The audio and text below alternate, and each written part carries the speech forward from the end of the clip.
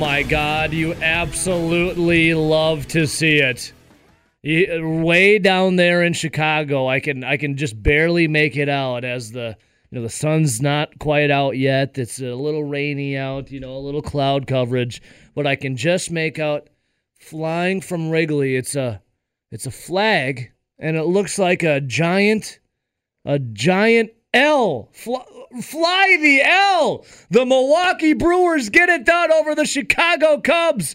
In extra innings, Lo Cain, a multi-home run game. Brandon Woodruff, an absolute wizard. You're a wizard, Woody. On the mound.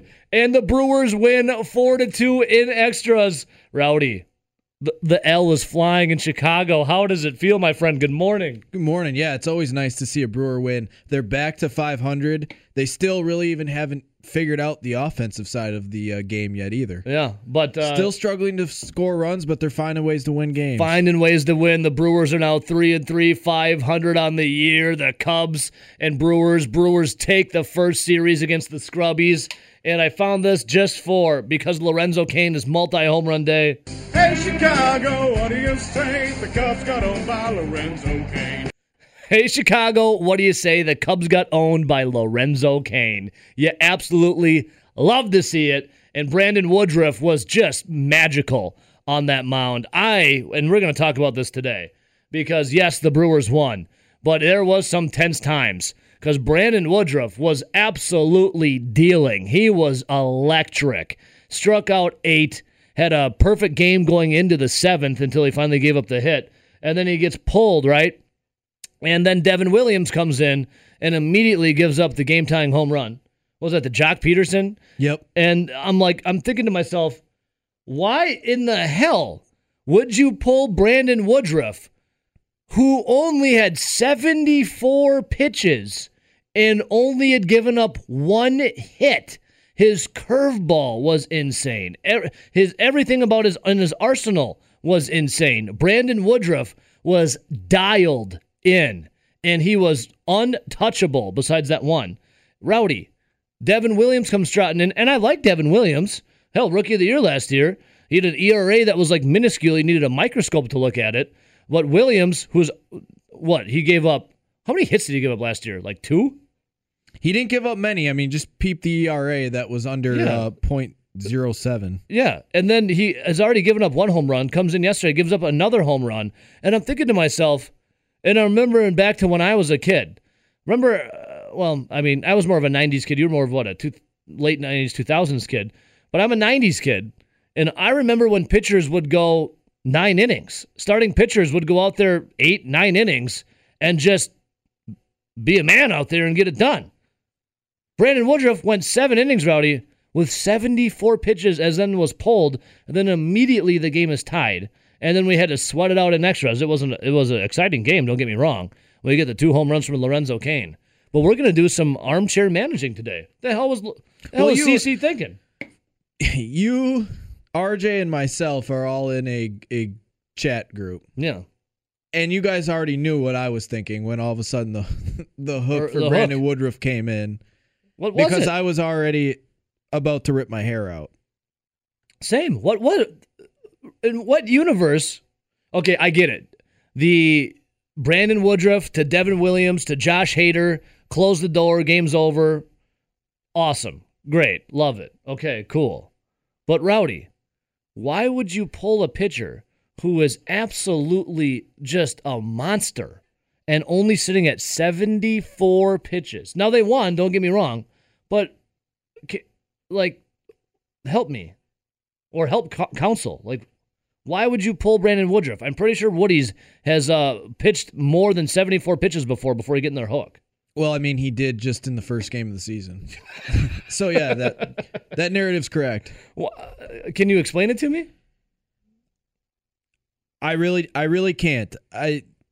There's so much that you can go on about. I know they won. Brandon, of course. You're not upset that because they won. No, not at all. But how upset would a lot of the people that said great managing move they won be if they didn't win that game? If they ended up losing, we'll say 2-1 to the Cubs. Yeah. Okay, so we just got to bitch it out here a little bit. Because, Rowdy, Brandon Woodruff, your Brewers ace. He's the the opening day starter when the season started for the second year in a row. He's your ace. He's the beast, right? He is sitting at 74 pitches and only had given up one hit. And his stuff was nasty yesterday. Nasty. And Devin Williams comes trotting in, a guy who had already given up a home run in his first appearance of the year. And you got to go all the way back to last season is when he was like throwing his best against Game That Matters. What would you rather have, Rowdy? A guy who did really good last year or a guy who's doing really good right now while the game is happening? Which one, and who is sitting at 74 pitches? Which one would you rather have on the mound? Well, you already know my answer. I know, but say it. I would rather have Brandon Woodruff. And it's not even that for me. It's the fact that the magic number in Major League Baseball these days is 100, right? Mm-hmm. Once you hit 100, it's like their arm's going to fall off. Yeah, it's like you remember Peyton Manning when he came back, he had that paper mache arm?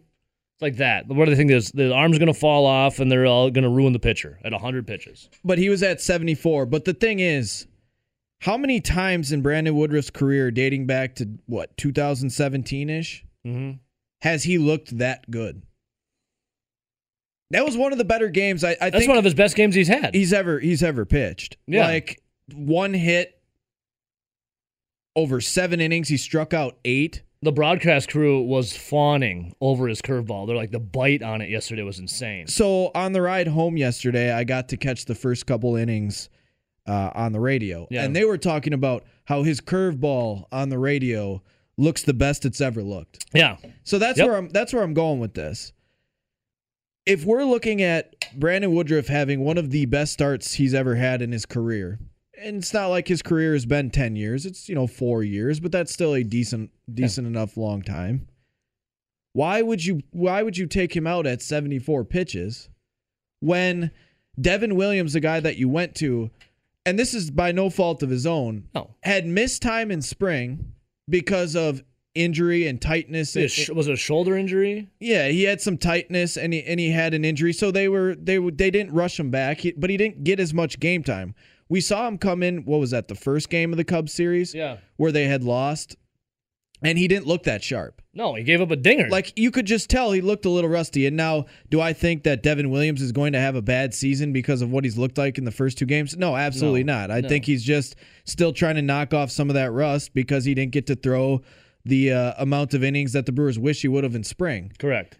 But that's what I'm saying. We just saw Brandon Woodruff have one of his better performances so far of his career, and you're bringing in the unknown of Devin Williams, who had looked rusty, who hasn't gotten the type of innings that they wanted him to due to tightness, due to some injury. Doo-doo. But my biggest thing is you don't necessarily know, even if he was 100% healthy or 100% good, if Devin Williams is going to be on his A game. Yeah, because yeah. Josh Hader and Devin Williams are 2 of the better relief pitchers in 1-2 punches, probably the best 1-2 punch in Major League Baseball. But that doesn't mean every time you bring them into a game, they're going to have their A stuff. Correct. But last night, Brandon Woodruff had his A stuff, so why mess with it? He had his A+ stuff, A+ plus extra credit. It was, okay, who would you rather have? The guy who was sitting at 74 pitches. 74 pitches. And I looked it up. The most pitches Brandon Woodruff has ever thrown in his career, he threw 108 multiple times. And his arm didn't fall off, correct? And it didn't fall off. Because, well, obviously it didn't because he pitched a gem yesterday. Listen, love the fact that the Brewers won. Love the fact that the Cubs have to fly 100%. the L. We're not going Absolutely to love complain about a win. But what's going to happen when you overmanage and overanalyze a game, like, I don't know, in the playoffs, which has already happened, by the way, and you can magnify a lot of things. But here's what I'm thinking about it. Do you want the guy who is absolutely dealing currently on the mound, or you go to the guy who gave up a home run before and and he's coming off a little injury? Yeah, and I saw a lot of people say, well, Brandon Woodruff going 7, Devin Williams getting the 8th, and Josh Hader getting the 9th is exactly how you want it to play out. Which, yeah, okay, yeah. In an ideal situation, if it came out that way, yeah, you'd love that. That means you're probably you're obviously ahead, and you're probably going to win the game. Like, Rowdy, on paper, it sounds incredible, doesn't it? But also when you But what about the eye test? Yeah, when you lay out that ideal situation, though, I'm thinking Brandon Woodruff went 7 innings. He probably gave up a run or two. He's probably at 100 around so 100 pitches.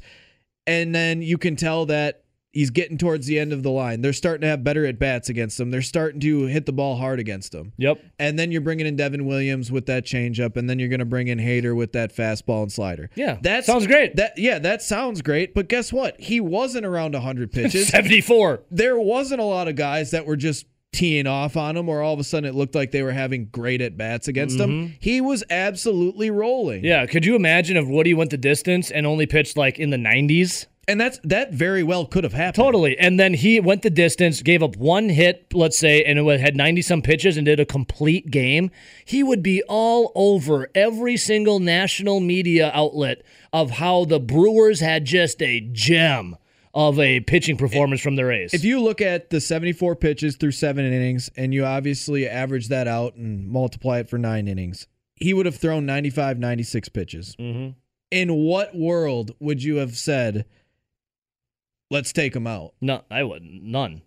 And to your point, I would totally. Like Woody to Devin Williams to Josh Hader to close the game out sounds great on paper. But when it is when he's at his allotted pitch count. But when you're watching something happen and unfold in front of your eyes, there's this saying called you ride the hot hand.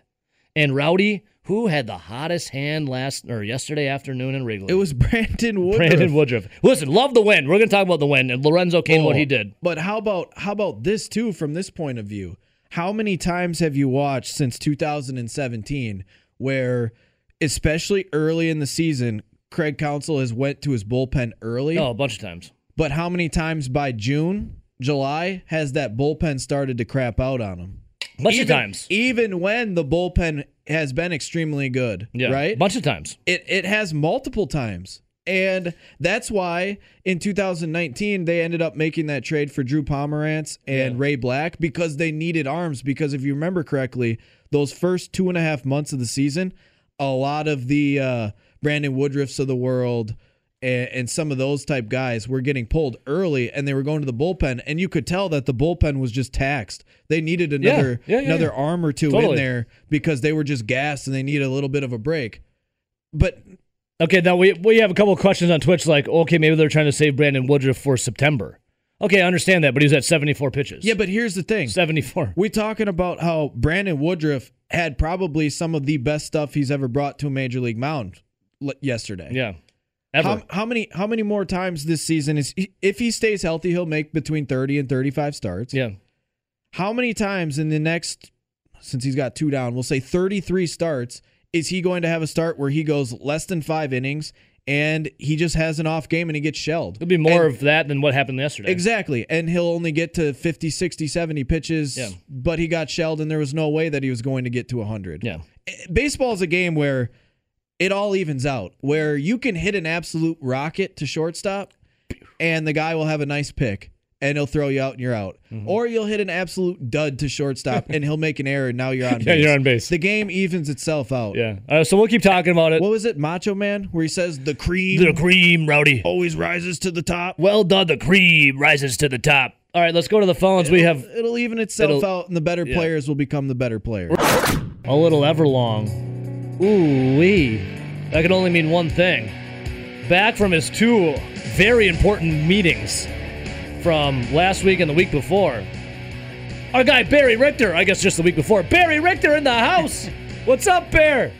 What's going on, Evo? What's up, boys? How you doing? Well, we were missing you dearly last week, Barry, but I knew duty called when that very top secret important meeting. So I was glad to get you back on these airwaves. I'm doing good. RJ, how are you doing? Doing fantastic. Nelly? Living the dream, baby. Barry, better question is, how are you? I'm doing great, man. I'm doing great. I don't care if it's raining out. I'm doing great. So, hey, we wanted to do a little recap with you, obviously. We just had Strobes, Badgers associate head coach Mark Strobel on last week, and he was disappointed, obviously, in the Badgers' loss, but hope... Not mad, just disappointed. Yeah, he wasn't mad. He was just disappointed. But hope springs eternal, Barry. You got to be hopeful. You got to be, keep your head held high, and that's what Strobes does best. After the Badgers lost to Bemidji State, what did my man, Wisconsin legend Barry Richter think? Well, we talked about it the week before. Is that it's a 1-game deal. right? I mean, it's not 4 out of 7 where, that's really where hockey playoffs should lie in, and it's a one-shot deal, 60 minutes, and that's it. And if you're not focused and paying attention, and we also talked about Badgers taking care of their own end, and that was sort of a concern a little bit going into that Big Ten championship game against Minnesota. Got exposed, and so they got exposed a little bit on some mistakes that were made, especially in that second period where he just had a barrage of goals, and so they seem to have a couple of those letdowns where, whether it's a 10-minute period or a 10-minute segment, which really stings, and they let in 3 goals, and then all of a sudden you're sort of playing catch-up, which is really, really tough. And then, of course, Robbie Vedoun just overplaying the puck there at the very last minute, I believe it was, to make it 4-1. And we also talked about that, too. So it was disappointing, but you got to give credit to Bemidji State. I watched the game. Tell you what, they were flying. They had speed. They were beating us the pucks. They were winning the one-on-one battles. So all the credit goes to them. The other thing I wanted to mention here, Evo, is that, the ice. Yeah, I wanted to ask you about this, Barry, because we were talking to Strobes about it, and Strobel was like, sorry to interrupt you, but Strobel was like, I don't want to make any excuses. And he goes, I am not making excuses for why we lost the game. But I heard it on Twitter, people talking around the halls. We had a golf event, the day after, unfortunately, the Badgers lost, and a bunch of Badger fans were there saying how terrible the ice was. Bear, it was like Strobes had said it was like glue. Like, even if you were on it, stick to your shirt, your sweater and whatnot. What was up with the ice? And there is no excuse for, losing the game. But here's the deal. You're definitely taking a high power, a very skilled team of Wisconsin, and then all of a sudden you're taking away, some elements of their game because they have to capture the puck. They got to settle it down, and they can't snap it off as quick on shots. So there is an element to that, totally, where it does not help a team like Wisconsin. And then you just get frustrated, right? And so I'm watching this game on TV, and of course the NCAA's, they have to rectify this situation with the playoffs. First of all, they have 2 weeks, or the Big Ten had 2 weeks in between playoff games, and then they go on brand new sheet of ice. And I watched the other regional games too. The one in Fargo is the same way, and the 5 overtime games. So because they must take off the advertisement, which is the NCAA thing they have to do, but it's one thing to do it with a basketball court, just would you just lay it down, yeah. But to do it with ice and making, you have to do these things 3 weeks in advance. I mean, that's how long ice takes to settle. You need to skate on it, and then the Zamboni needs to come out for a couple of weeks and resurface after the skate. It has to almost mix up.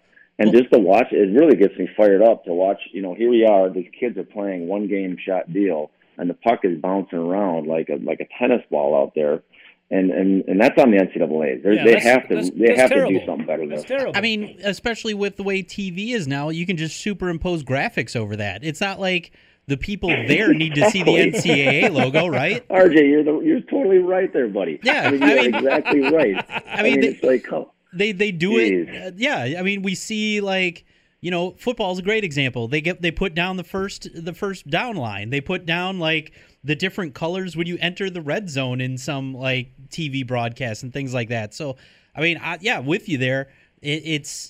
It's a very easy way. I mean, sure, the people in attendance won't be able to see the NCAA markings on the ice. It's like a slap in the face to all the kids and the coaching and the staff and the universities that work so hard to get there, isn't it, Bear?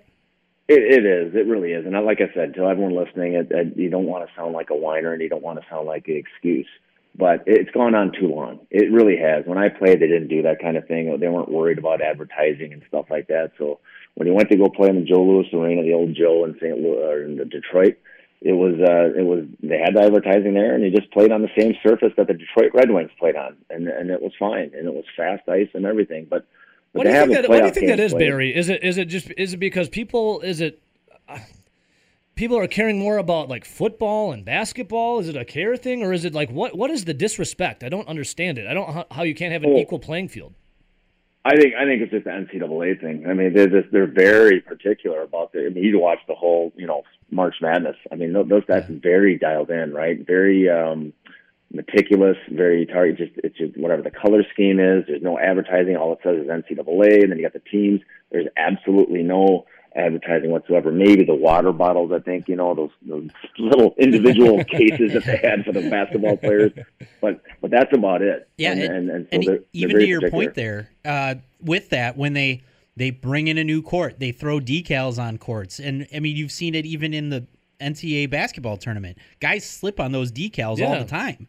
I mean, So at dumb. some point, it's just like, we know it's the NCAA tournament. You don't have to throw that in our face. And if it comes with the conditions of the ice, and you're not even one shift in, and the refs had to pull people off the ice, shovel it, and I forget which game it was, but was it the BC Duluth game? The goalie kicked off the net 5 times. Yeah, I mean, that's I've never seen that more than once in a game, and then to have it happen 5 times, I'm just like, either this guy's doing it on purpose, or that's a horrible sheet of ice. Yeah. Well, and Mike Kemp, who actually was our assistant coach here at Wisconsin, he coached me as a defenseman's coach, as the chairman of the committee, and then, I'm so fired. I should just give him a shout. You know what I mean? And, Barry, and of course, there's a lot of get him moving on the parts. show. Let's get him on the show and just pick his brain. Be like, what the hell's wrong, dude? Come on, man. And grill him. Yeah, I'll do it, Barry. I'll grill him. And the other thing I must say is that it's just really, really difficult, and the basketball got it right. All the kids went to the pods and sort of a bubble, so to speak. And here you got and I get it. There's a lot of moving parts for hockey, and it's low on the tier and stuff like that. But for these kids for 2 weeks to play in between games with COVID out there, I mean, it's absolutely ridiculous. So it's really difficult. It is really, really difficult to play the game. We talked about this 2 weeks ago with Strobes and everything, to have 2 weeks off, and then now they have another 2 weeks off to the Final Four. Yeah. And for hockey, and now you have one of the best teams. You have 4 teams left. You have UMass. Their top goalie is out, and their top leading goal scorer, who had a hat trick in the last game, is out. Crazy. I mean, it's really, really difficult to do this. So they should have just either truncated the game times. I mean, college hockey players, they would play on Tuesday, Wednesday if it had to do with rights, and whatever, and the TV rights and everything. They would play anytime. And now you have this situation going on, which is hard, right? These players are trying to get there. I mean, these are college kids. Their dream is to play in the Frozen Four, and now you've sort of taken away from them. It's not taken away from them, but it's a tough thing with COVID. Yeah, it really is. Barry Richter joining us right now, Wisconsin hockey legend. But Barry, this is what I said to Strobes. You got to. Obviously, we're a little upset and disappointed in looking at the NCAA and their jackassery, right? But looking at Wisconsin as a whole, when I take a step back and look at it, and with COVID-19, there's a global pandemic going on. There's every excuse in the book for why this season couldn't be a success, right? But what did Granato, Strobes, and all the boys do, the coaching staff with the players they have? They won the Big Ten. They got to the NCAA tournament. Like, this is a huge success of a season, is it not? It is. I mean, and all of a sudden things are done. We didn't even know if the games were going to be played, or some teams didn't play for a month, for God's sakes. I think Penn State was one of those teams that didn't play for a month, and then also Michigan for like 3 weeks. So it was a huge success, and to watch the team, have to celebrate and to win the Big Ten championship, and to do it in a style where they were playing really elite hockey at that point in time, and so it was just a lot of fun. Punk Minnesota, how great was that? Exactly, and when we were doing our segments on Wednesdays in late December, I mean, we were like, oh boy, they got to win. Probably they can't lose. They could maybe lose one game. That's what we were talking about. Yeah, that's so crazy. For them to go on a string and to win the Big Ten championship, hats off to them. Congrats! It was a fun team to watch. They had a high-powered offense, great power play. Too bad the fans weren't in the stands to be able to watch, Caulfield, who signed with Montreal, and he's up in Montreal, is quarantining until he can play for 2 weeks. I think he's actually going to be playing this weekend, so I think we're there now. Well, I tell you what, he's got Hockey Night in Canada. It'll be there's going to be no fans, but it'll be still when you're playing up in Canada and you're playing against other Canadian teams. So hopefully. Well, Bear, when you in your NHL days, days, when you were bumping around Canada, what was it like? Was you got like a rock star? Was it like the Beatles walking down the street? Well, as you always know, Evo, as I say it is like NFL here times 10, like times 10. I'm not even joking. It is. We're like crazy. people fawning at you, trying to grab a little piece of your mullet. You are well.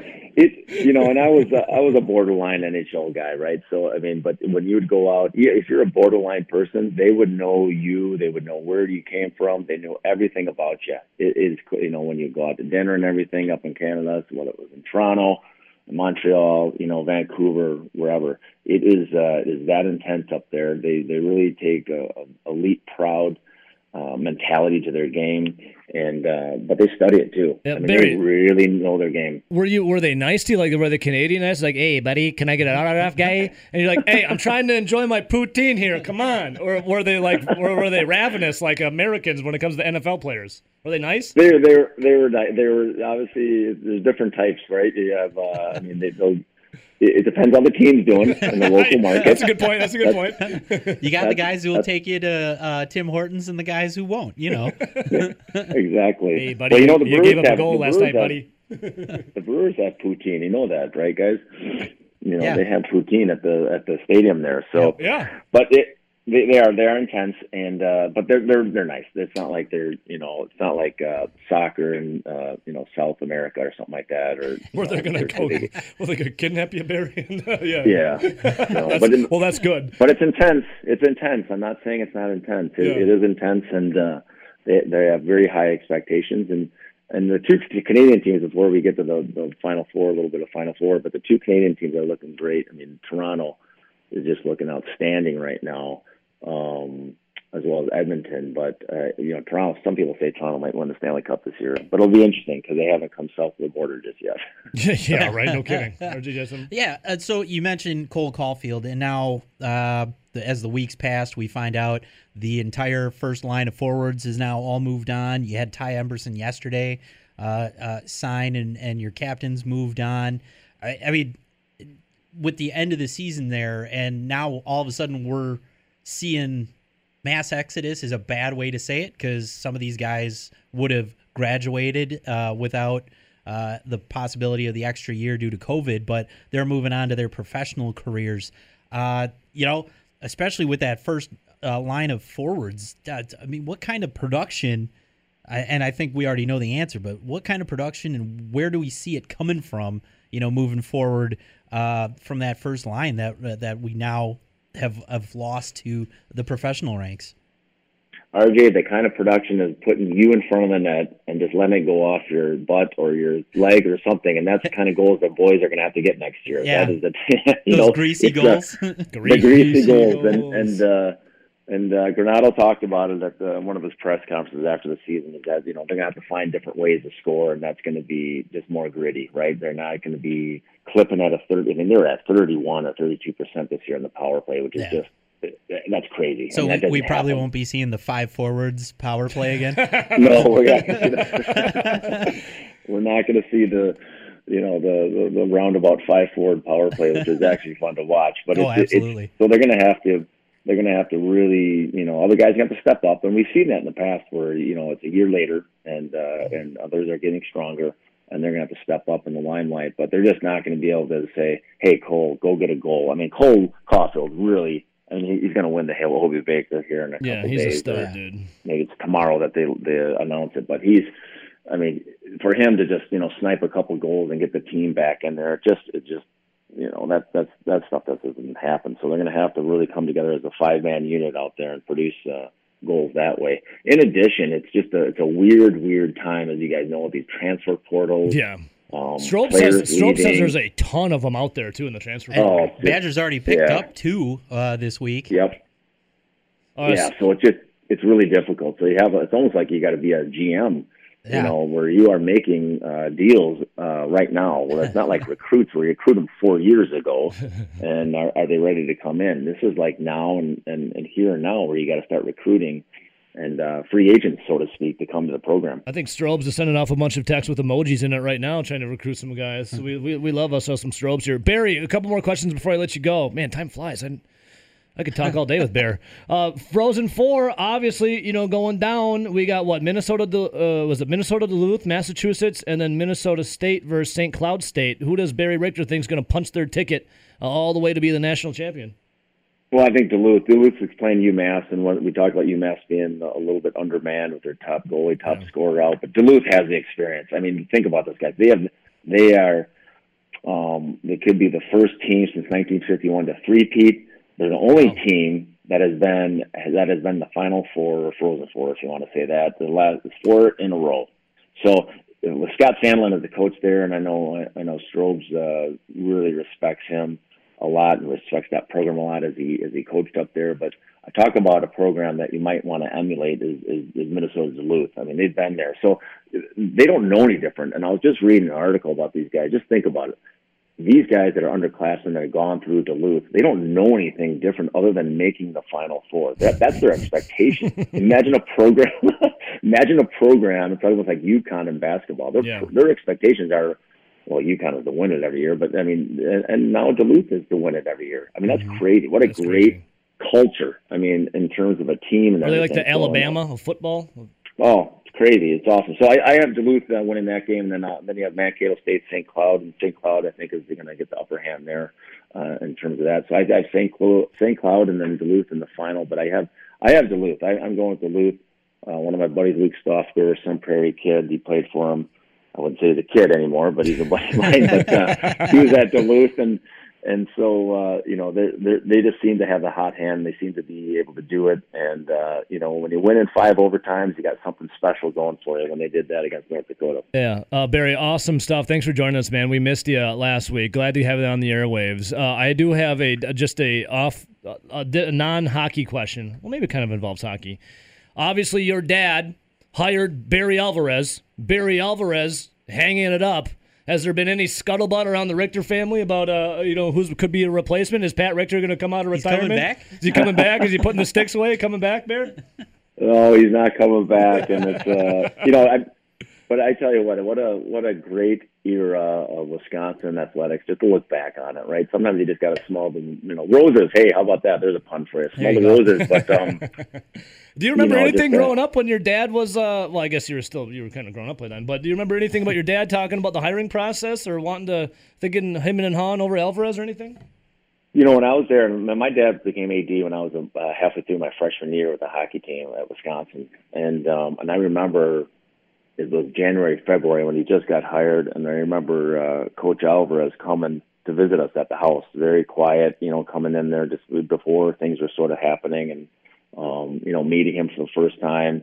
And so to look back on that, it's just pretty neat, right? And because that was obviously a huge, huge deal, right? To bring him in there and the right side of the ship of the football program just started everything.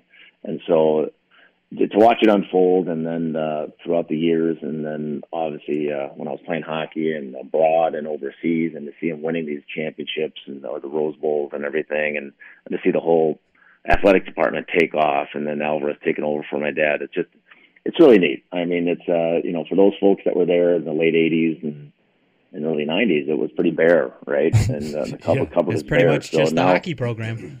It was. So it was, and but it's going to be large shoes to fill.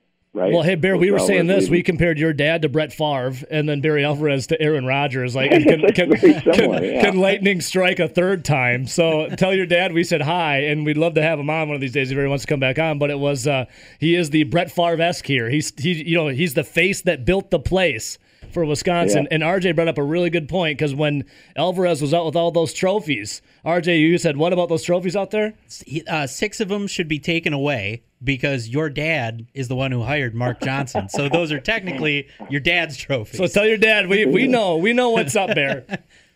Well, I appreciate that, but I guess the little difference between the Packers and the Badgers is that the Badgers didn't draft a first-round person to take over Alvarez while he was there and make a man, right? Yeah. And they didn't try to push your dad out, right? He was just ready for retirement. Yeah, exactly. Well, you guys, hey, Nelly, nice to hear from you, buddy.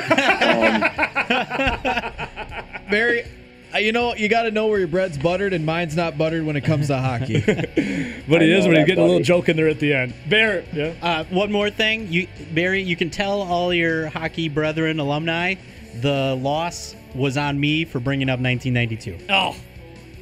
No, that's not squarely it. on my shoulders. I brought in bad juju. I blame RJ. No. It has nothing to do with it. There were no excuses. The boys just couldn't play. You know, they just didn't play well for 60 minutes, and that happened. But other than that, a very successful season for hats off to the program to get a Big Ten championship. And anyways, you guys have a great week. I can hear the music. They're telling me to get off the stage. Anyways, you guys have a great week. Bear, appreciate your time, man. Once concerts are back, I'll shed a single tear because we won't talk to you much until hockey starts again. But you and I are getting to some concerts once this opens up, all right, brother? Definitely, buddy. All right, boys. Take care. Have a great week. There he is, Barry Richter, the freaking man. Go to the phones quick. Welcome to the show. Who's this? Tommy. Hey, Tommy. What's up, brother? Tom, hey, Cubs, fly the L. That little bit of Masters whispering thing. Tommy, you want some of that? Hang on a second. Well, yeah. I mean, Masters thing. 1 second, Tom. 1 second. I'm efforting. Hello, friends. We now welcome in Brewers diehard and a man's man, Tom from Richland Center. Good morning, Tom. How are you? We're doing good. Made my putter stand up. Hell yeah. Anyway, I just wanted to mention that the Brewers were so fun to listen to. You start with pitching that was phenomenal, and then the perfect game goes away. But I have to ask you about that, Tommy. Obviously, we love that the Cubs won. Lorenzo Cain, 2 home runs, right? Little tense moments in the 10th inning when Fire Eisen loaded the bases. Boxberger came in to finally get her done.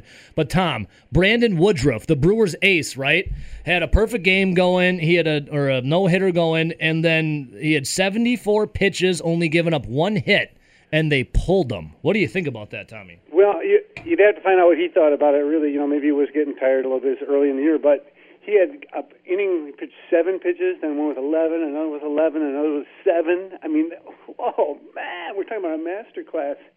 And they pulled him, Tom. I was deciding right about then that maybe we're going to win 1-0, and I thought, we need Lorenzo Cain to hit a home run, and he stood up there and he delivered one out of the park. I was like, he I delivered. called that one. Tommy, it was awesome, dude. When they pulled Woody and then Devin Williams came in and gave up that home run, what did you think when the game was tied at 1 apiece? We were like, that's when you say, why did they get rid of the first guy? I mean, when someone's doing really good and you pull them, it's like, really? Well, Tom, that's what I'm saying. It's like, what would you rather have? The guy who did good last year, who is now coming off an injury and already given up a home run, or the guy who is doing good right now who is on the mound? Yeah, the hot hand is definitely... You got to go with the hot hand. I definitely think Counsell pulls people too soon too much and then pulls them too late too much. Yeah, and obviously, I mean, they won the game, so we're excited about it. But still, you go back 74 pitches and you're pulled after you're just a monster on the mound. It kind of bugs me a little bit. Well, yeah, I hear you, and I disagree with it unless it turns out that Woodruff himself was thinking maybe it was time. Well, we do have some comments from Woody, and he said he was laboring a bit in the 7th, and he agrees with Craig Counsell. But my follow-up would be like, what the hell else is he going to say? Well, I don't know. I mean, he could be like Aaron Rodgers and pout, Which, by the way, Aaron Rodgers has been on Jeopardy. Did you know that? Yeah. Oh, yeah. I knew it, Tommy. He's been doing a pretty good job. He's pretty low-key. He could actually handle a public speaking kind of thing on a regular basis. Well, Tommy, nice to hear from you, brother. Yeah, it's so great. And, we're playing the Cardinals, so what the hell? Go Brewers. See you, buddy. Bye. All right, we got the phone lines blowing up. Let me just toss a couple of you guys on hold really quick. Let's go to line 3. Welcome to the show. Who's this? I'm calling to explain to you guys why pulling Woody was the right move. Is this Fuller? Maybe. Hey, Fuller. Full dog. Hey, 1 second, Fuller. I just got to toss someone on hold quick. Just toss you on hold real quick. Fuller, okay, they won the game. I love it. I absolutely love it. Brandon Woodruff was a man-possessed, quite possibly the best game that he has pitched in his Brewers career, if not one of the best games in his Brewers career. 74 pitches he's pulled. Devin Williams comes in and gives up the home run. Yeah, and I had to argue with Rowdy last night about this too. I heard. And he was not very wise. Let me explain something to you. If he has a no-hitter going, he's going back out there. If they're up 2-0 instead of 1-0, he goes back out there. The reason that he was pulled is that you don't send a guy out into the 8th inning if he has a chance to lose when he pitches that well. They had a chance to get him a win with the 2 best relievers in baseball, arguably, and all you're doing by setting him out there is setting him up for a chance to lose the game. So you don't think that Woody could win? No, I'm not saying he couldn't win, but So- look at what happened. Okay, hold on. Look at what happened with Corbin Burns against the Twins when he had a no-hitter going. One pitch, and he all of a sudden now he takes a loss. You know, One pitch. But that's also because they took him out right away after that. What if you would have stayed in, finished that inning, and then the Brewers scored 2 runs? He's now the winner. But they, I mean, we could do this all day. Fuller, who would you rather have? A guy? Nelson, what you just said doesn't even make sense. Hey, Fuller, one second. Fuller. That makes no sense. You literally just Burns literally just gave up 1 run. The Brewers didn't score a run that whole game. So tell me how he was going to get a win if they left him in. That makes no sense. No, I'm saying if he finishes the inning, he's now could potentially be the record or the pitcher of record if the Brewers scored runs that next inning.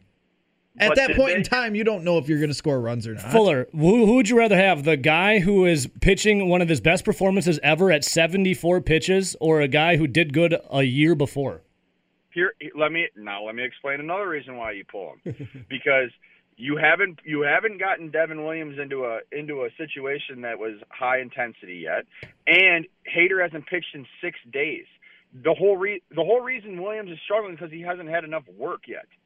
It's just April. It's April 7th. We're talking about he pulled Woody too early. Like, it's not like this was we got to first off. Fuller, do you like to bubble wrap all your pitchers? Do you think their arm falls off after 100 pitches? Well, what good? He could have.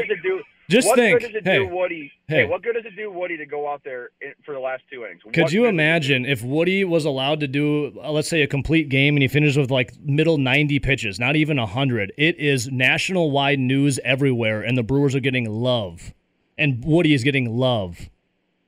Okay, so what happens when he gives up a home run to Jock Peterson, who, by the way, what happens if he pitches all the way through and they win 1-0? Has Jock Peterson, who has owned him. What if your aunt has balls and she's your uncle? Runs off of him. I love the win. Hey, Fuller, don't get it twisted. I love the win. Don't get me wrong, brother. You guys are missing the big picture here. You're missing the big picture. And that is what good is, all you're doing by sending him out there is setting him up for a chance to lose. You pull him with a chance. They did. They pulled him with a chance. Woody didn't get the win, by the way. Hader got it. I understand that, but they pulled him with a chance to win. What counsel? Hey, listen, love the win. It was great. If he goes in, Devin Williams came in and immediately gave him a home run. Yeah, but there's a reason why Devin Williams hasn't gotten much work so far this year, and it's because he had tightness. He had some precautions with injuries. That's why he hasn't gotten work. So if Woody goes back in the 8th and he gives up a hit, okay, and then they come and pull him after he gives up a hit. Now you got one guy on. Now if he scores, it sounds like you just don't trust Brandon Woodruff. You're playing the what-if game of them losing with Woody, and Woody had given up one hit. You're talking about a third time through the batting order. Okay, go look at statistics. Every time it is very hard to get through a batting order for the third time. You guys are missing the whole point. Fuller, they won. Fly the L Chicago is beautiful. I know, but then I don't understand why exactly they won. So what's the big question about how? We can't talk about Woody getting robbed of an awesome performance. Okay, but it's not like what was he going back in there for? A shutout? I mean, that's all. That's not that big of a deal. If he is still, like I said, if he had a no hitter, shutout's not a big deal. If he has a no hitter, he goes back out there. If he has a 2-run lead with a little bit of cushion to be able to pull him out and still get a win, he goes back out there. Fuller. So if you want to blame anybody, blame the offense for not getting him more. Okay, we can agree on that one. I like that. There you go, buddy. I have no problem sending him back out there if it's 2-0. You look hotter than the collar today, Fuller. Is that bleeding over from last night with Rowdy? Yeah, because talking to him is like talking to a freaking Charlie on Steel Reserve. Hey, Fuller, they got the win. We love it. Fly the L Chicago Cubs. Would you say, though, before I let you go, my brother, that you are a Craig Counsell apologist? Nope, would not say that. I would say he made a right decision this time. And Rowdy, it's okay to be wrong every once in a while. I've been wrong once, but I forgot about it. Turns out, and I will die. Hey, Fuller, Fuller, I will Fuller. die on that hill of not taking Brandon Woodruff out in that situation. Hey, Fuller, you still there? I think he pipe bombed. Oh wow! Oh, no, he just did. I was gonna say, Fuller. We got he Rob. was listening. We got Rob Reichel coming up too to talk about Aaron Rodgers. So strap in. Welcome to the show. Who's this? surprised you didn't hit him with the, let me get my pocket protector out and I got to divide the whip by pi. Yes, well, the advanced analytics say that I know Brandon Woodruff is having his best game ever, but the advanced analytics say that we should go to Devin Williams. I was waiting for that, man. But you know what? I love Fuller's the man. He's a good guy. He just likes to.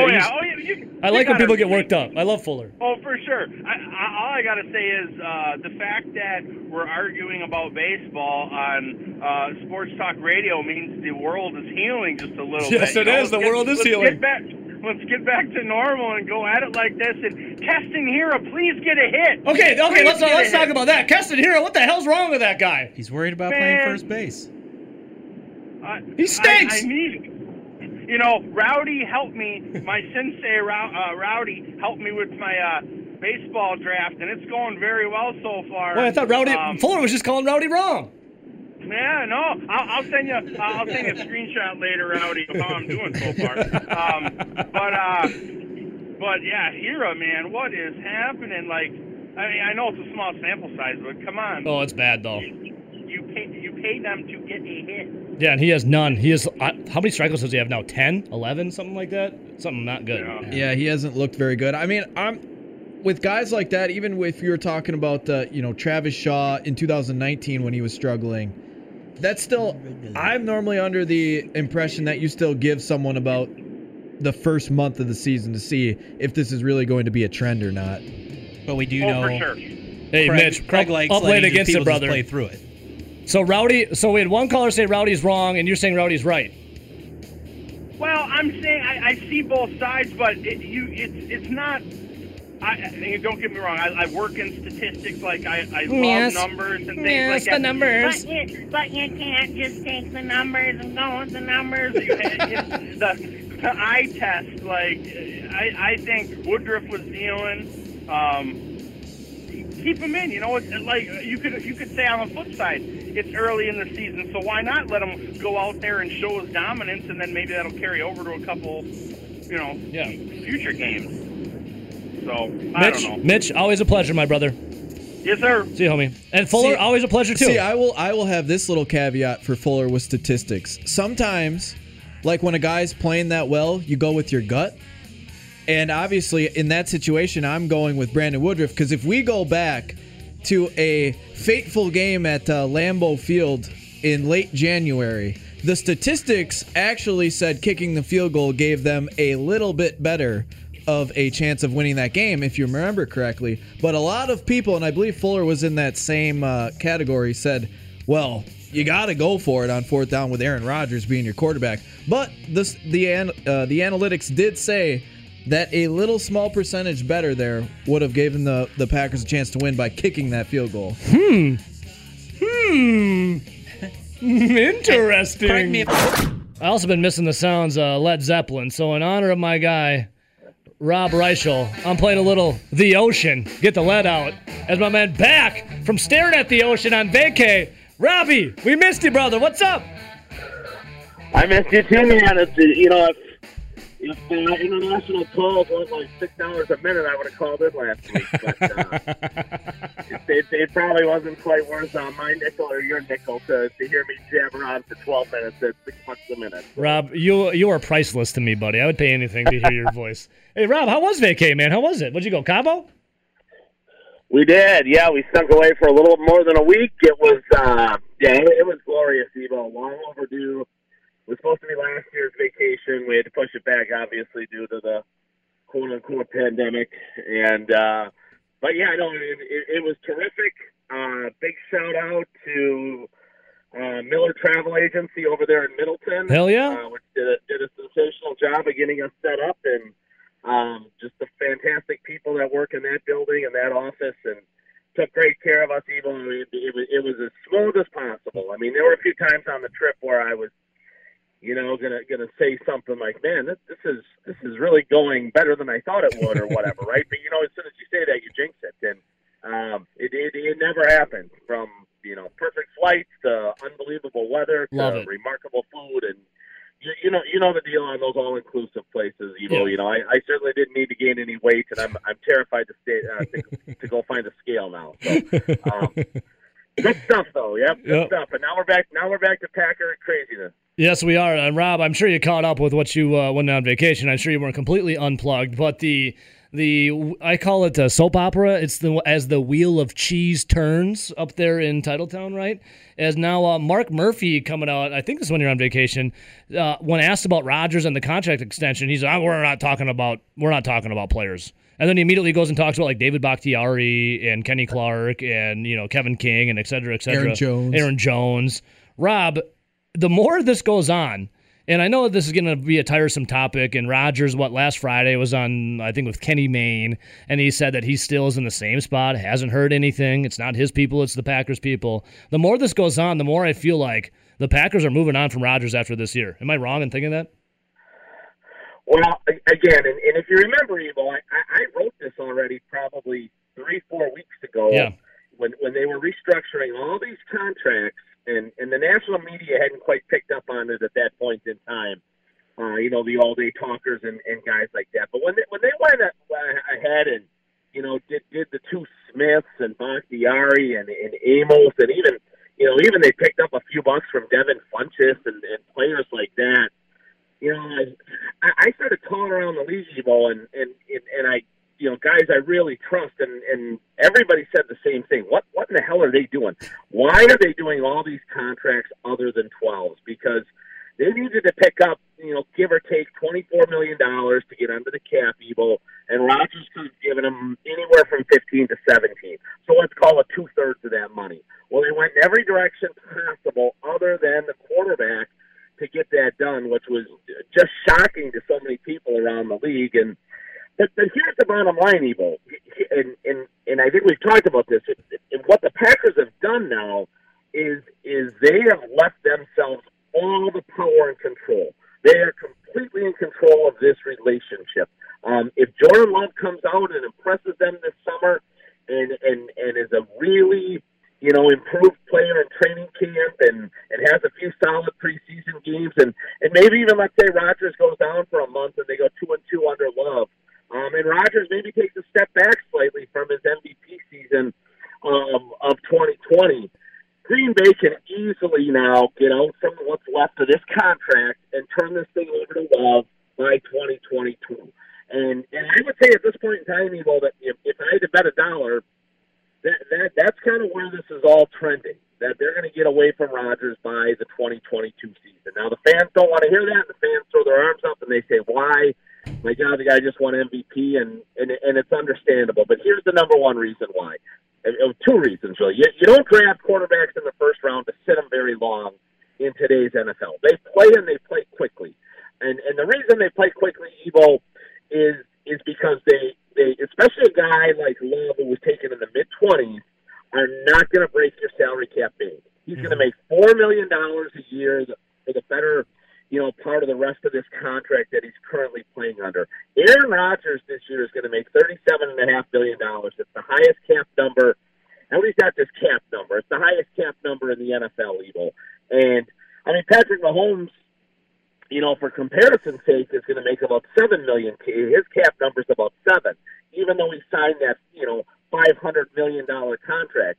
Well, people say, why can the Chiefs sign all these guys, right? Why can Tampa Bay keep putting together this all-star team?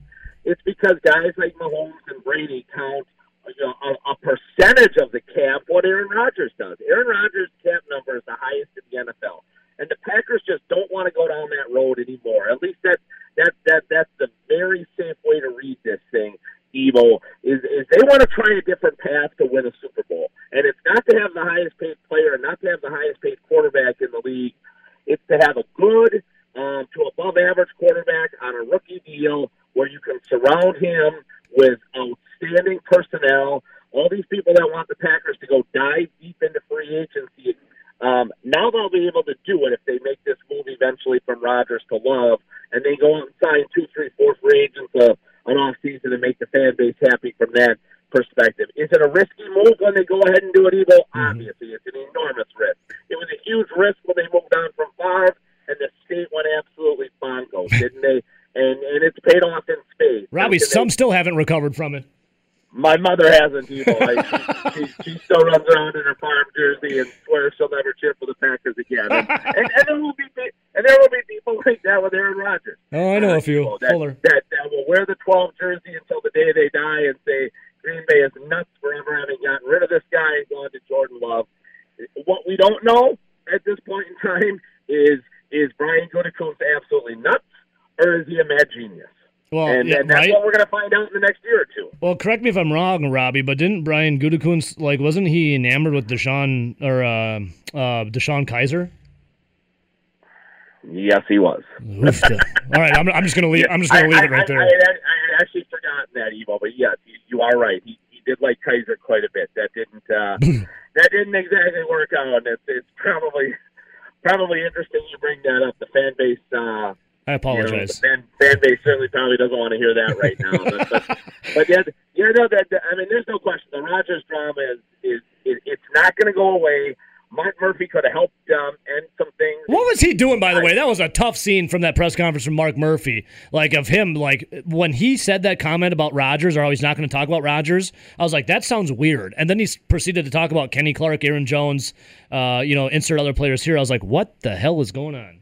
Well, what was so odd, Evo, is just shortly after the playoff loss to Tampa Bay, Murphy went on a Green Bay radio station, and he said, I think the quote was, "We're not idiots," in terms of, and that's going to be played for many, many years, I think, and written about, in terms of moving on from Rodgers, and now here we are 2 months later, and he won't ask questions, and it's a no comment.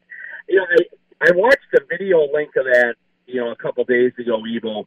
Initially, the Packers hadn't sent it out, and they didn't even post it to their website. And I'll be honest, you can certainly read between the lines there, but they post everything to the website. Yeah. The reason they clearly didn't do it in that instance is just because, I think how poorly prepared Murphy looked for that line of questions. And that was really a surprising thing to me. It seemed to catch him off guard. I know he went out there to talk about the 17th game being added and things like that, and obviously an attractive matchup coming up this season with the Chiefs. But when the Rodgers stuff came up, he seemed completely ill-prepared to handle that line of questioning. Mm-hmm. And, and then he went to the no comment, which a lot of times looks even worse than giving some type of answer. Well, Rob, it's easy. I mean, everyone knows what to say up there when you're in that position. Rodgers is our quarterback of the future, even if he isn't. That's what you say. Rodgers is our quarterback for the future. The Eagles were saying it with Carson Wentz. A day later, they traded him. They just said he's a quarterback of the future, then they traded him a day later. It's easy to do, Rob. And I've told people that for 25 years, Evo.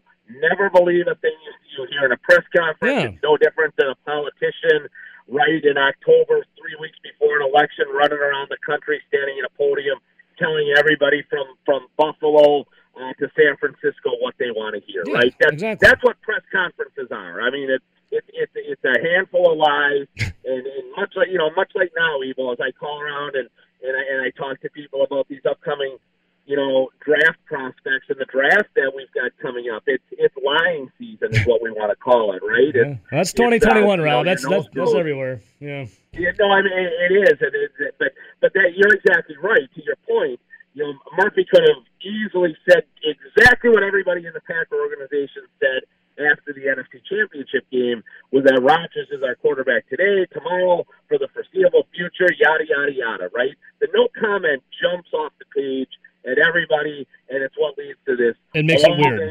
National speculation on every radio station and every talking head station that you see across the country. Yeah, it makes it weird. It makes it, troublesome. All right, Rob Reiser joining us from Forbes.com. Robbie, time's flying on us, Rob. Rob, before I let you go, a couple questions. But what did you think? We got time, my brother. I got last week's segment to make up for. Yeah, you ain't lying there, brother. Robbie, what did you think of Aaron Rodgers' first night on Jeopardy and Matt LaFleur get totally dunked on, as you had tweeted out at Rob Reiser, your Twitter account, with who decided to kick the field goal? What did you think of that question? And if you're Matt LaFleur watching, how much are you squirming? So not only squirming, to me about what the contestant wrote, but I don't know if you saw the behind-the-scenes cuts that have been released from that. No, I have not. Do tell. Okay, so jump online today. You'll find this easy. During a commercial break, Rodgers walked over to the contestant, and obviously here I'm just kind of ad-libbing it. It won't be a direct quote. he walked over to the contestant and he said something to the effect of, "My man," he goes, "you know, I could see everything you were writing. I was laughing hysterically. I'm really glad you wrote that.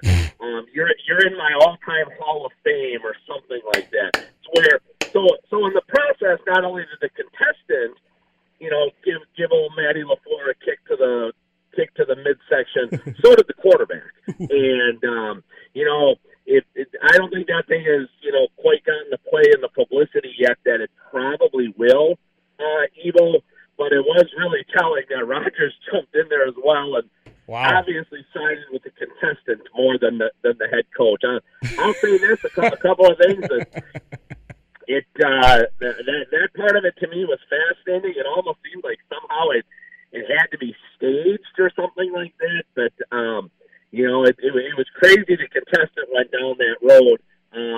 It was even crazier than that the quarterback from California took the shot at his head coach sitting back in Green Bay. I'm sure Matt LaFleur would love to see that video here in the last day or two. Wow. Rob, whoever would have thought that we'd be talking Packers drama with Rodgers hosting Jeopardy and a contestant in Final Jeopardy stirring the pot. What a wild world we live in right now.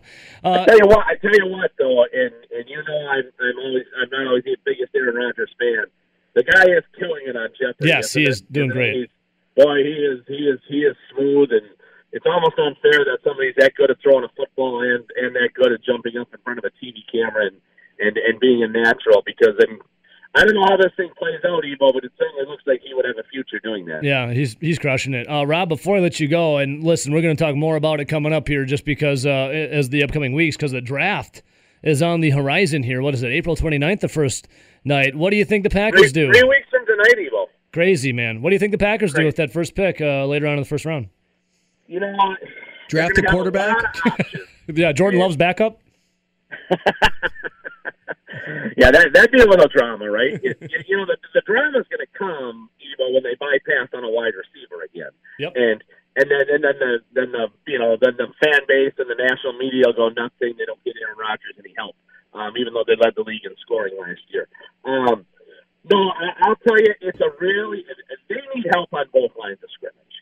And if you don't get your big people early in drafts, a lot of times it's hard to find them.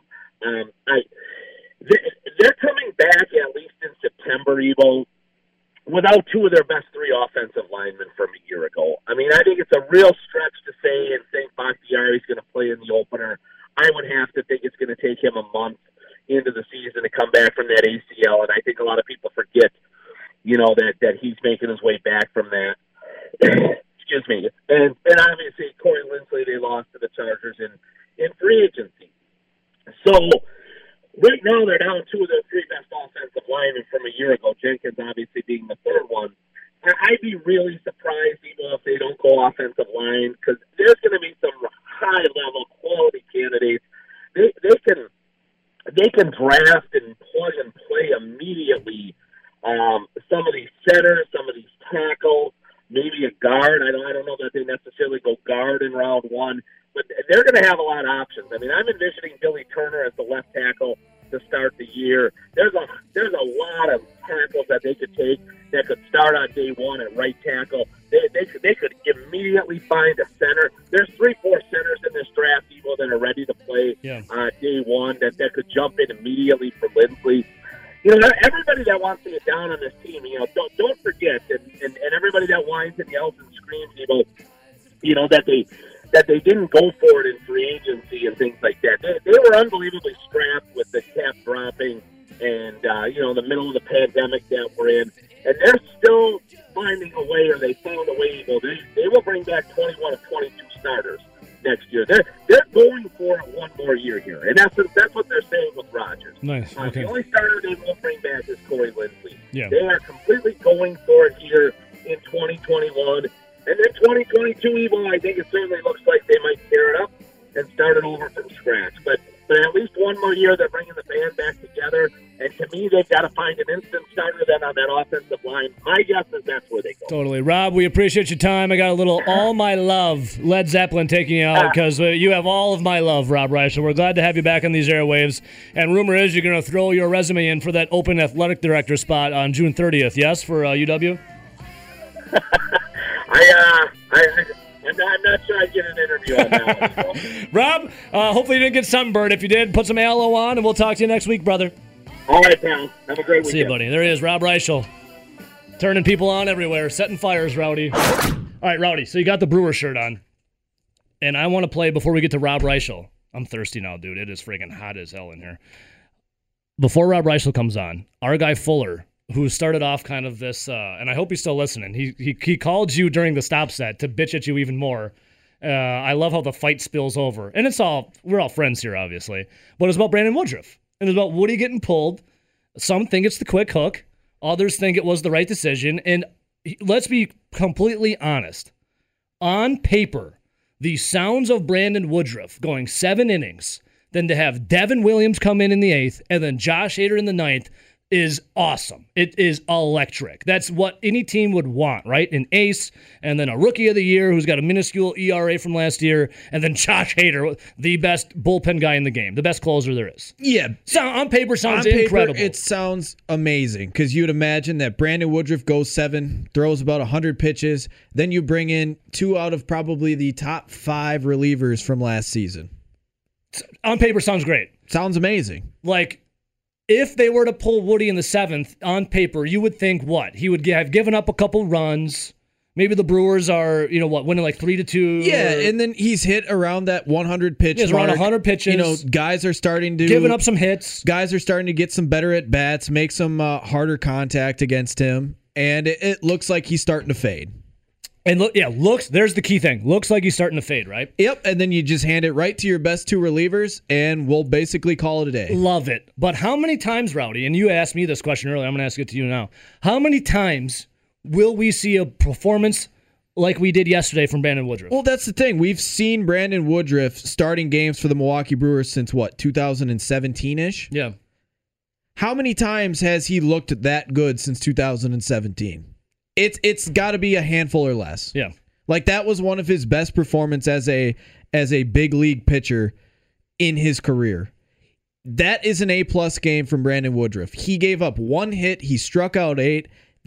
I listened to the radio broadcast on the way home. I watched the game once I got home. You listen on 96.7 FM, 1670 AM The Zone, WOZN? That's correct. And all I heard from the broadcasters was, this is the best curveball they might have ever seen Brandon Woodruff throw today. Heard the exact same thing. He was at 74 pitches with just 1 hit. He had struck out 8, and they're talking about him having his best curveball he might have ever had. Yep. Listen, I'm glad they won. Don't get me wrong. Yeah, we're not arguing because at the end of the day, they won. But this is a topic that has been bantered back and forth with for, I feel like, years now. Rowdy, there's a thing called the eye test, right? There's also a saying called you ride the hot hand. And who, my friend Rowdy, who had that hot hand? It was Brandon Woodruff. And this is where I keep talking about he had his A+ stuff. There's no doubt about that was the best stuff that Brandon Woodruff's had, and it's one of the best games he's ever pitched. Mm-hmm. But when I look at Devin Williams and I look at Josh Hader, of course, they're 2 of the better relievers in Major League Baseball. But here's the thing. Brandon Woodruff is your ace, and he's having his A+ best game. There's no guarantee, even with how good Devin Williams is and Josh Hader is, that they're going to have their A stuff. Because there were times... Devin Williams didn't. Remember in 2019 at the end of the season where I believe they were playing the Rockies out in Colorado, and Josh Hader came into the game, and they needed to win those games for playoff seeding. Yes. And Hader couldn't find the strike zone, and then when he did find the strike zone, he got taken yaya out of the park. Remember? I do, sadly. I do. Even though they're that great, they still have those games because it's baseball. Mm-hmm. Because in baseball, even if you're a hitter and you're 3 out of 10, that's a failing grade in most classes. You're a Hall of Famer in baseball. That's in all classes, Rowdy. 3 out of 10 in class, yeah. You probably get you probably get sent back a grade. This happens. No one is perfect in baseball. It's a game of failure. Mm-hmm. These guys will have games where they don't have their best stuff and they get hit hard too. Listen, but when you're in that situation with Woodruff at 74 pitches being that dominant, why are you pulling the plug? Love the win. Absolutely love the win. It was phenomenal. The Cubs, I hate nothing more in this world than the Chicago Cubs when it comes to sports. Love that they won down in American Family Field South. Love it. And for the likes of Fuller and our guy Burnsy here on Twitch, says, I agree with Full Dog. Aside from what he looked like, the no-hitter was gone. Let him sit down with a great performance instead of going back out there and potentially giving up a couple runs and then taking him out. Well, here's the flip side. He stays in the game. The Brewers get a little run support. Woody gets the win then. See, now I'm curious. Say they're in the exact same scenario, but say we're in like the third inning. And say Brandon Woodruff is throwing a really good game, but he's got a really high pitch count because he's going into a lot of longer counts, right? Mm-hmm. And say we're going into the fourth inning now, and instead of going into the eighth inning, it's the fourth inning, and he's at 74 pitches, but he's only given up 1 hit. He's got all these strikeouts, maybe pepper in a few walks, it's the fourth inning just to get because he needs his pitch count up. Yeah, and he's running a lot of long counts, and we're now heading into the fourth inning, and he's only at 74 pitches. What are you saying then? Are you taking him out in the fourth inning, or are you keeping him in the fourth inning? It's a great question. What would you do, Rowdy? I'm keeping him in. Exactly. We have Burnsy here saying he sits on the bench with a great mental state because he just pitched great instead of letting him give up runs, and then sits on the bench all pissed off if he gave up those runs. I mean, we're all in the what-if games here. I get it. But do you think Brandon Woodruff, all of these are what-if games. When Fuller called in, it was a what-if. What we're talking about right now is a what-if. What Burnsy on Twitch is talking about is a what-if. This is all what-if, and it's all preference. And my preference is to stay with the hot hand. My preference is to stay with the hot hand, too. My preference is to see a guy ride it out. I've always been that way. And you and RJ both messaged me right when it happened and go, oh, God. Yeah. I bet you're hot right now. And yeah, I was. I was hot, too. I'm like, what is... Yeah, okay. We have comments coming up from Brandon Woodruff. Brandon Woodruff says he agrees with Craig Counsell. He's out there saying that agreeing with Craig Counsell. So I will play those clips coming up here. We had to play the what-if game. And it was a lot of people getting hot under the collar about, yes, the Brewers won. Absolutely love it. Fly the L. Chicago Cubs down at American Family Field South, or some people call it Wrigley. But Rowdy, in that game, Brandon Woodruff, the Brewers ace, absolutely dealing the best stuff he's possibly ever thrown for the Brewers. 74 pitches, gets pulled in the seventh inning? Yeah, after the seventh. After the seventh inning, excuse me. Pulled after the seventh inning is done. Trots out Devin Williams, Craig Counsell does. Williams then immediately gives up the home run to Jock Peterson. Game's tied 1-1. And then it went to, Hader after that. And then we went to extras after the Cubs tied it up, and then Fire Eisen came on the mound after Lorenzo Cain hit a nice little bomb in the 10th to make it, 4-1. Correct. Fire Eisen comes on the mound, loads the bases. Yeah, it looked like he was going to get out of the inning because that inning started off pretty well for Fire Eisen. Yeah. And then all of a sudden, he just couldn't find the strike zone. No, loads the bases, and then Boxberger came in to close it up. We were done. Brewers win 4-2. And a lot of people were talking about not Devin Williams, who gave up the home run. It was Brandon Woodruff, who was a man possessed on the mound. And there's two camps. One camp is you gave Brandon Woodruff the early hook, which Counsell does like to do to his starting pitchers. You gave him the early hook, 74 pitches, and he was dealing. And the other camp is, it's a perfect move by Craig Counsell. It's what you should have done. You want to save Woody for September. And Rowdy, we both fall in the camp in that I wanted to see Brandon Woodruff keep going because he was untouchable. Yeah, and I've always been a proponent of if a starter is absolutely rolling and it doesn't look like they're fatiguing or the other opposing team is not putting good contact or having great at-bats against him, yeah, as long as he's ready to go, I'm trotting him back out there. So obviously Counsell was in I'm putting my starter down. He had which don't get it twisted, he had a great outing, and the Brewers still won the game. But here's comments from Brandon Woodruff about getting pulled. I was unhappy about it. Rowdy was unhappy about it. I know, like I said, probably half Brewers Nation was unhappy about it. We wanted to see it. I love when pitchers said, leave me on the mound, let me deal, I'm in the zone. I love that. Here's Woodruff who agrees with Craig Counsell. Here is the comments from Brandon Woodruff. I know the pitch count looks really low for considering the innings, but once Hap got the hit there, I knew I had to kind of empty the tank in a sense. And even though it wasn't that many pitches, the ups is what gets you a little bit. And after getting out of that inning and basically just emptying the tank there in the seventh and just to get through that, I was a little tired coming out after that inning. All right. So let me just reiterate. I was a little tired coming out after that inning. I think that was the right time. I was losing myself in my delivery right there. I think Hook and Counts kind of identified it as well. I think that was the right move, was more of his comments. So he agrees with his manager, Craig Counsell.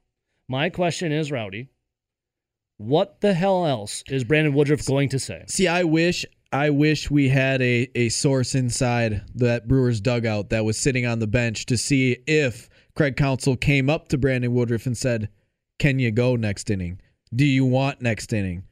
Because if you're Brandon Woodruff, don't you have the moxie? Don't you have the power to be like, yo, Counts, get out of here. Let me finish it. You would think as a competitor, if you're on the mound and you're throwing that well, you want the ball.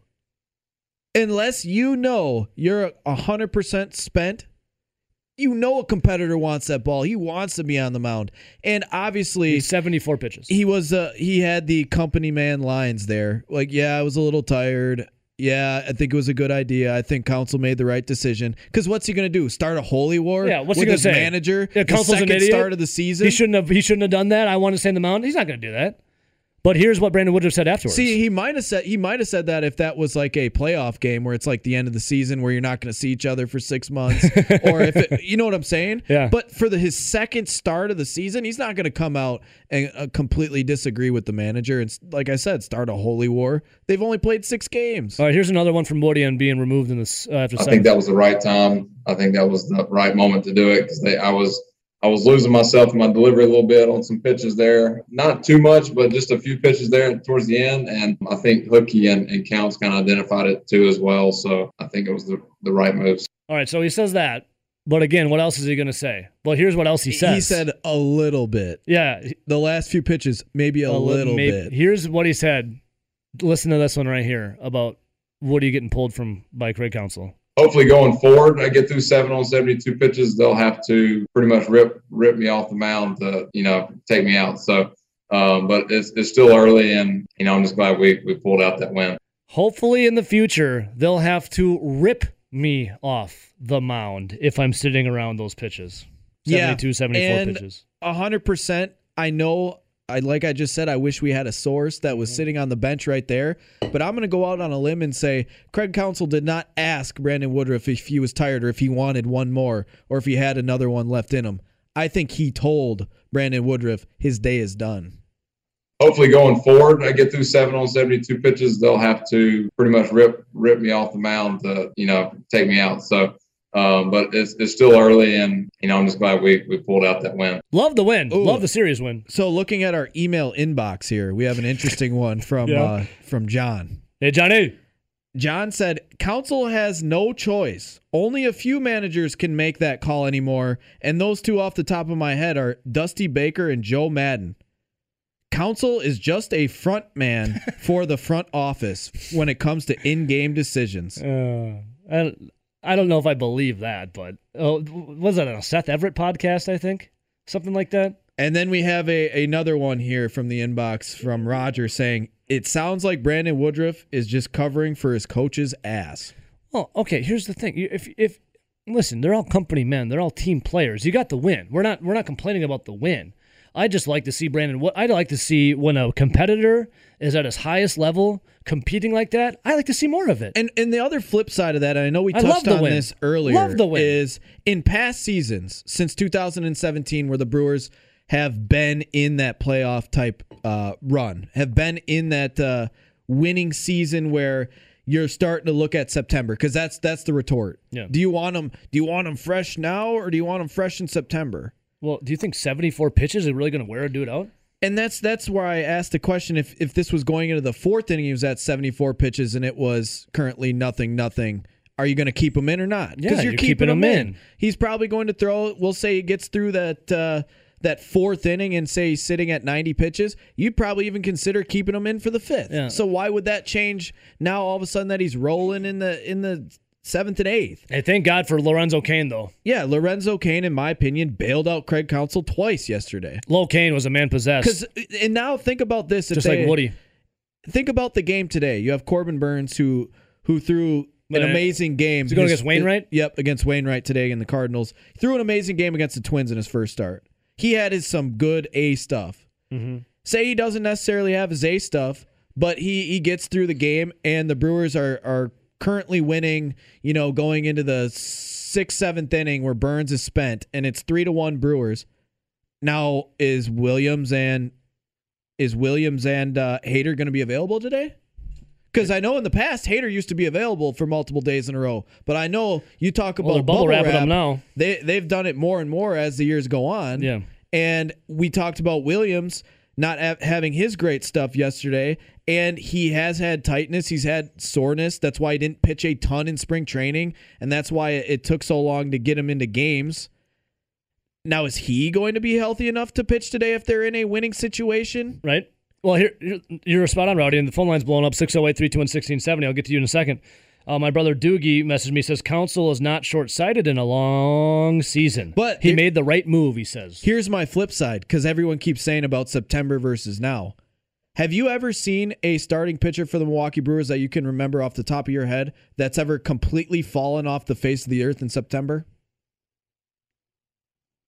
We're not talking Matt Garzas and guys that were trashed pretty much the whole season. We're talking about a guy that looked phenomenal for a full year and then completely fell off in the last month of the season. Nothing comes to my mind. Exactly. How many times, though, in the last, we'll go 4 or 5 years, though, when the Brewers have been competitive, have you seen that bullpen all of a sudden crap out in June and July, and then they need to make a trade for a couple arms because all of a sudden the bullpen just looks like it's shot? We've seen that a few times. And we've also seen Craig Counsell multiple times in the last 4 or 5 seasons do this, where he has the early hooks, and all of a sudden these relievers. But the bullpen is good, no doubt, but they still have injuries.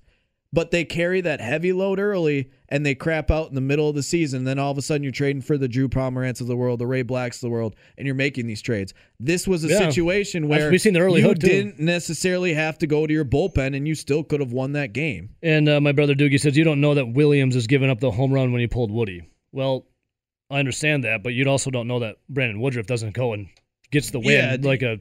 Again, it's the what ifs. It's what if Brandon Woodruff stays in for the next 2 innings and only throws 20 pitches the rest of the game and throws a shutout. Here's what I do know about yesterday in the early start of the season.